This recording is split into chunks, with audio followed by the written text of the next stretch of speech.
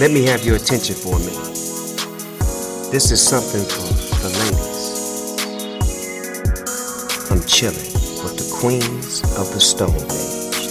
Hello, welcome to Queens of the Stone Age, the show where girls in this case, get together and smoke weed and talk about whatever we want. My name is Mira Gonzalez. I am your managing editor and host of Queens of the Stone Age, which is brought to you by Mary Jane, which is a cannabis media company owned by Snoop Dogg. I am here today with the band Potty Mouth, which is... What's up? Hey guys, how's it going? This is Allie, Abby, and Victoria, and they are here talking to us today about whatever, but specifically their new album Snafu, which is out on March 1st. I got that right? Mm-hmm. Nice. Yeah. How are you guys doing? Good. Yeah? You guys doing well? Mm-hmm. Yeah, this is fun to be here. Yeah, I'm glad. So do you guys have a long history with weed? Specifically, I do want to shout out our Green Angels sponsors, which is a all-female weed delivery service. So that's the weed that we're going to be smoking on today. This is Blue Dream. You can check out their website at greenangels.buzz, B-U-Z-Z. They're awesome. So do you guys smoke weed in your day-to-day lives? Does that have anything to do with your songwriting process? Or is your songwriting process totally devoid of weed? Yeah, I don't smoke a lot of weed like every day. It's more like a recreational thing for me. And I have tried to smoke weed and write. And I, one of our like early songs called Drip Dry, I wrote when I was really high with our old guitarist Phoebe. And it definitely is like a fun way to, I don't know, like break out of my normal system of songwriting, but in general I feel like it just makes me feel too goofy to like be able to sit down and focus. Right, that makes sense. Yeah. I've definitely felt that way in my life as a writer. Like it can be, I think at this point I've inoculated myself enough that I can like do anything while I'm stoned, but it takes some time, I think. What about for you? me it's the opposite. I love weed. I smoke it all the time. You're in the right place. I smoke weed to help myself be more functional. It helps me like dial down all of the chatter in my brain.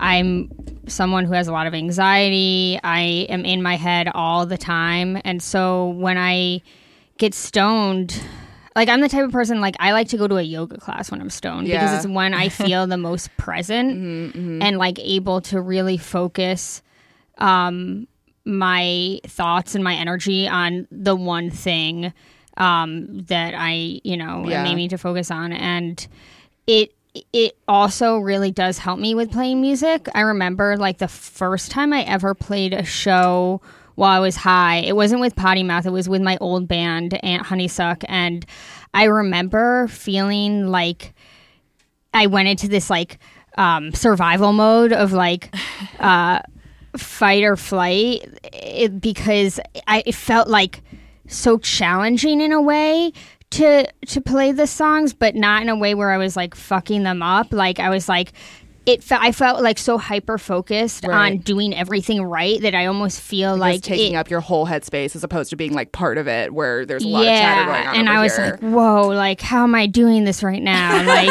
how am I playing this? And it's so fast, and I was just gonna keep going. And it's like limitless, right? Like you just smoke the weed and suddenly you can do everything. Yeah, everything's going in slow motion. You can just.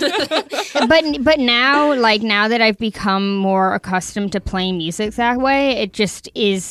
It feels like it's just my preferred way to play music because I'm also someone who, I doubt myself a lot, and I don't doubt myself so much when I'm stoned. Like because like that chatter in my brain that is telling me that I suck and this and that, what I have to do tomorrow, whatever, it's all just totally dialed down. Yeah. But you're basically taking like words out of my head. Like that's basically like the same way that I feel about weed. And it's interesting because I like know a lot of artists who feel differently and who smoke weed sometimes, but kind of like can't, do it when they create, like you're saying. But for me, it's like it just takes away like the chatter that I normally have that makes it like impossible to create any insecurities. Yeah. Now, you're saying during your songwriting process, you like using weed? Do you do it during live shows as well? Is that helpful for you or for either of you? I was saying not. I mean, because Abby really does most of the writing. I mean, just for me, playing music in just general, at all, whether I'm practicing by myself or playing with my band or playing a show, it's sort of the same. Right. It just makes me feel less in my head and less anxious. So yeah, absolutely. And so have you guys been playing music for a long time? Like, how did you guys start playing music together specifically? Was this something that you guys didn't do before you guys met each other, or do you guys have a long history with playing music? Yeah, we've been in a band for 8 years. 8 years to the month, actually. February 2011 was when we had our first practice. Yeah, I was thinking about that. We should celebrate. Wow, congratulations. We'll get you guys a cake. And when we started, I had never been in like a real band before. I tried to play music with friends and nothing like really stuck. But did you play music on your own? Not really. Okay. So you were just kind of interested peripherally. Yeah, I just borrowed a friend's guitar and told, I reached out to some people saying that I would be down to be in a band. And Phoebe, who used to play guitar with us, knew Allie and Victoria. And so when Allie wanted to start a band, Phoebe was just like, oh, I'll hit up Abby. I know that she wants to, even though I'd never really even played guitar before. Oh, wow. Yeah. Wow.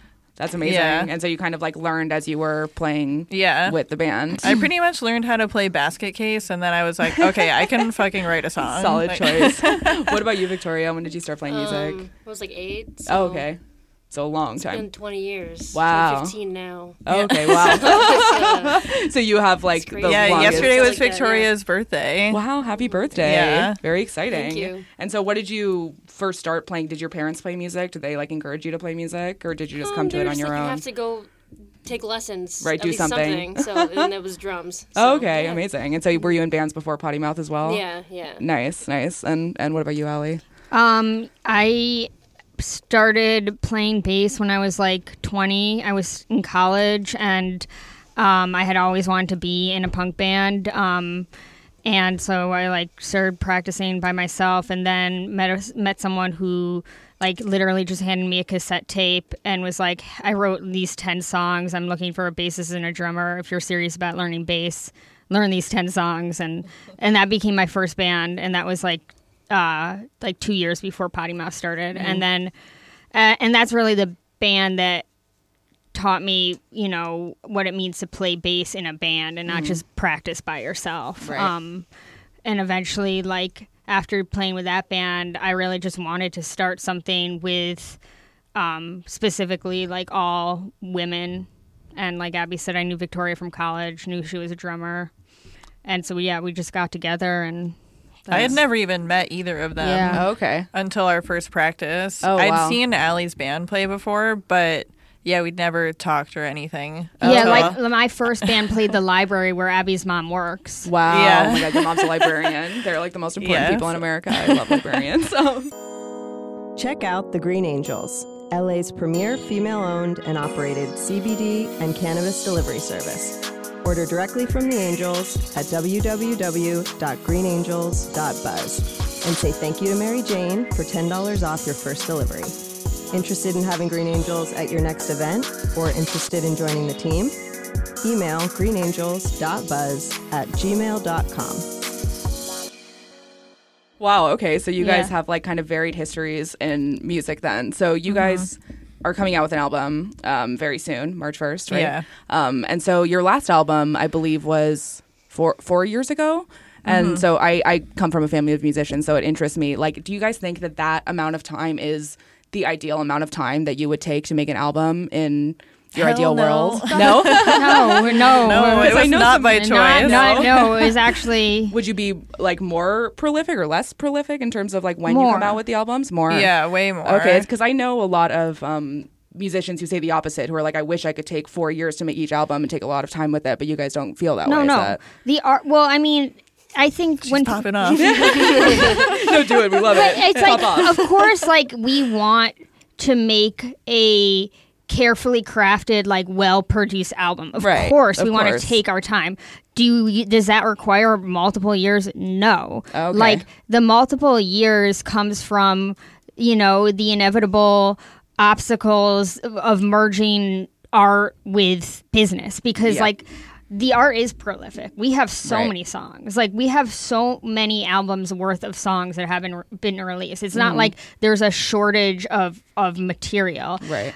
It's the business side of it that makes slow. things slow. And if somebody's you know, saying this is worth producing, this is not worth producing, this is a song we like or whatever, right. and not really. And if we weren't invested in this band at a career level, if we didn't truly want to, you know, make this our career path, then it wouldn't matter as much. If you're trying to make a living off of being an artist, it's a different thing. And so, like, when the opportunities to do that are so few and far between because of, you know, the industry and who's on what label and how much money, you know, it's just very hard. So yeah, that makes sense. Yeah. So you guys released this album on your own label. Was it your label? Is that your label? It's a label called Get Better Records that was started 10 years ago by my partner Alex. Okay. So we are dating. Alex lives in Philly. I live in LA. We're in a long distance relationship. I just started helping out with a label this past year from like kind of like just like the LA like branch branch or whatever, I don't know. Eventually we're gonna move the whole label to LA, but like this year sort of marks the transition of that, where we're gonna do a Get Better Fest in Philly, and then we're gonna do a Get Better Fest in LA with West Coast amazing bands. Yeah, wow, that's we have a lot of West Coast bands on the label. So and so you guys were with a different label on your last album, and then you transitioned to your own label essentially, is that right? Yeah, basically. I mean, our first album, Hellbent, came out on Old Flame, which was great.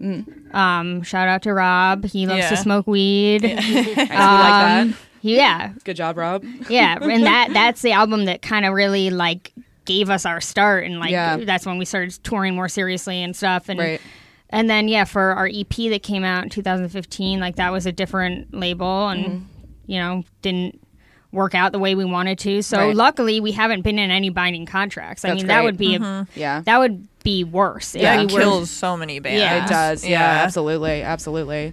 Yeah, I mean, so what was the experience like then? You know, going from, because obviously any label that you're on, you know, you're going to have to be asking for the advice of other people and the input of other people. You don't get full creative control, so to speak. But it seems like with an album that you and your partner, or with a rather record label that you and your partner run, you guys probably were able to achieve like full creative control, I imagine. Was that a big relief for you guys? Is that something that is exciting for this new album? For sure. I mean, to not have like an A&R person breathing down our necks, being like, you should do this, you should do, you know, it's like not, it's so confusing. Like basing the value of art on, you know, analytics and business success, I think is always doomed. You know, I don't think that there's any way to say this art is more valuable because it makes more money for X, Y, and Z reason. It's not the kind of thing that you can really put value on in that way. And it's a shame that, you know, people are being made to make their art under those constraints specifically. I think that's like really, really hard as an artist. Right. And there's also so much tied up with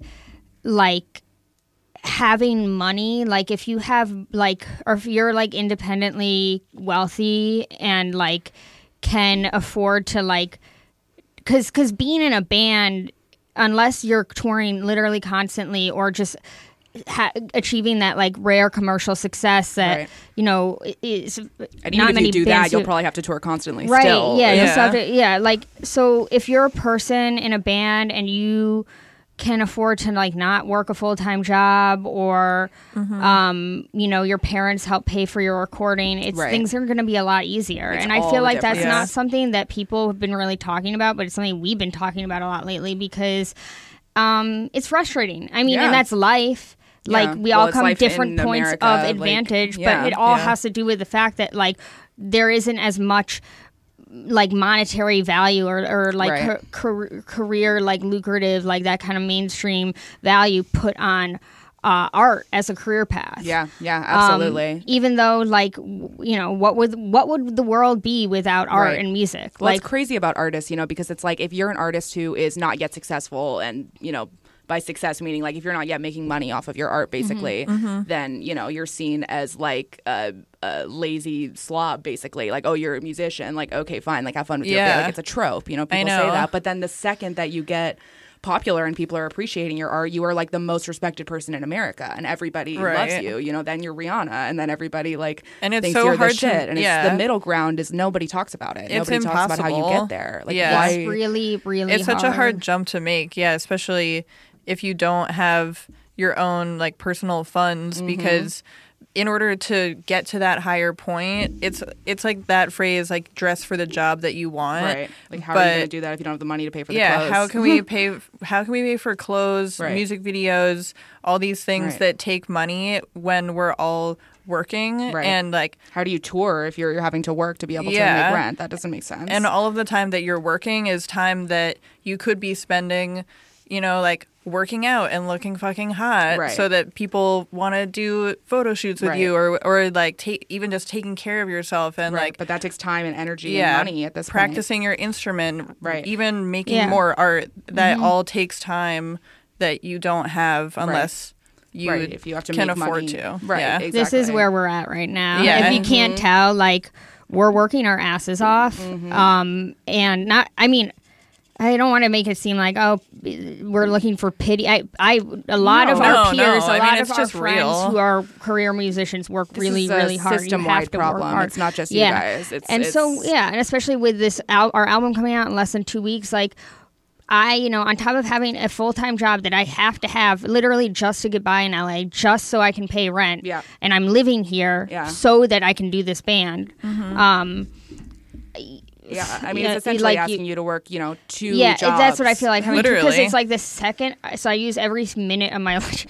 I'm like, not just complaining. I use every minute of my lunch break on band stuff. But I do. We hate capitalism here. I'm with you. But that's how I'm choosing to spend every spare minute of my life, because this is what I'm here for. I'm here for this. I'm in a long-distance relationship, not because I want to be, but because my partner and I still have our separate goals that we're pursuing. Right. And we will come together when the timing is right, but right now we're both on our paths. Right. So it's like, everything I do is for the band, but we're working our asses off. And we've been a band for 8 years, and like 8 years that is a long time in the world of being a punk rock whatever band. Like, unbelievably long time. I mean, absolutely. Like, that is like, I mean, an 8-year career, if you think about it as a job, which I fully believe that it is a job, then, by 8 years, you should be like having gotten many raises and be at the very, top of your company and, the American dream, so to speak. And it's like, artists don't really get that here. We're not really respected here as much, I think it's rough.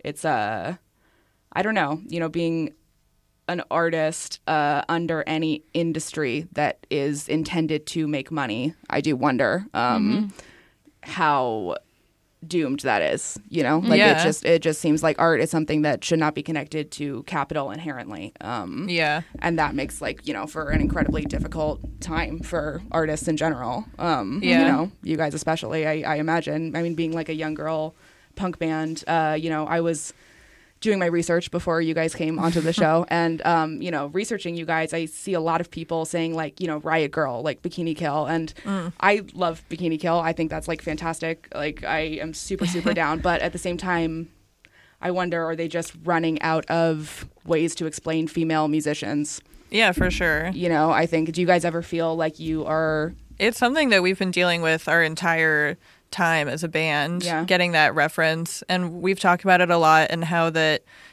is a really important part of music history for women in music.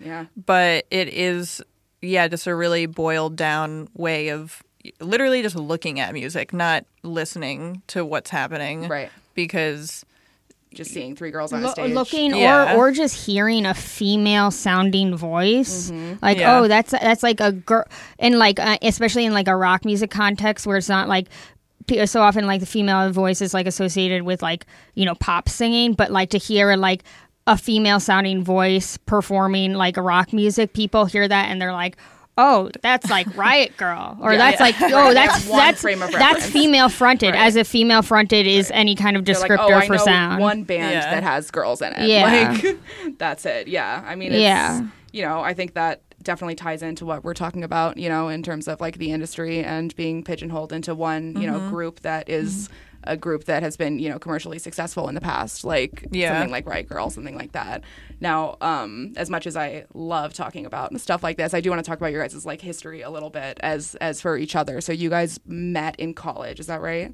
They met in college. You two met in college. The town where I grew up in. So she was still in high school. Oh, okay, you were still in high As school. a recent article said, she's half a decade younger than us. That sounds so dramatic. Wow. So you guys are old as fuck, and you're 15. Yeah, half a decade younger. Okay. So I had just graduated college. Victoria was still at the college that we both went to, Smith, and then Abby was still in high school. Okay, so you're the youngest then, Victoria, is that right? Yeah, I'm Okay. 12. 12, got it. She's 15. Call the she's cops 20. on us.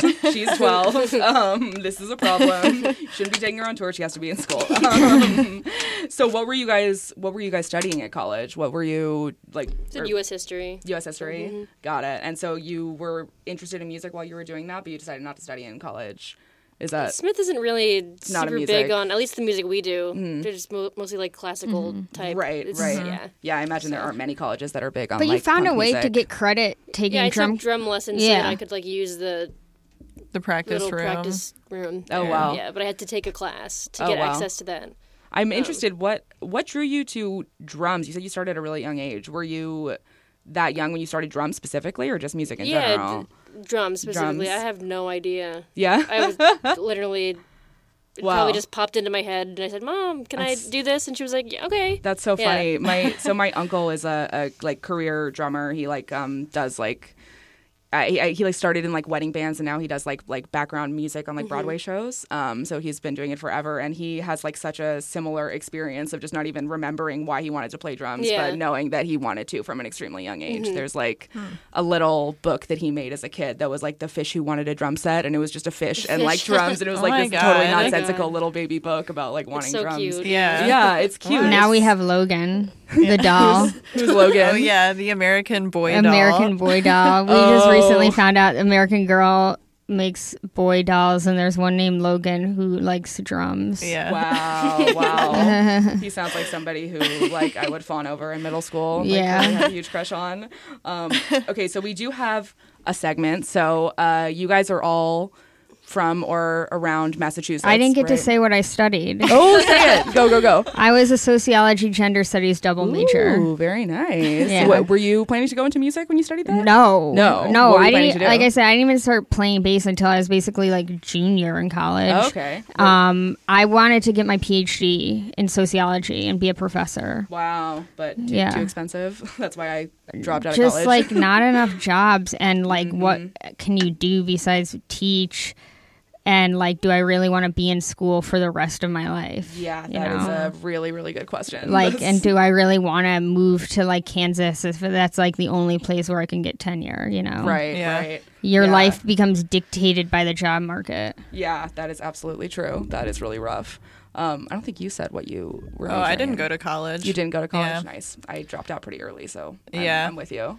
Yeah, the band was just touring too much by the time Okay. I graduated high school. I did a gap year first. I was gonna go to Mass College of Art, and then just decided not to go. Yeah, yeah, And we are so proud of her in that moment.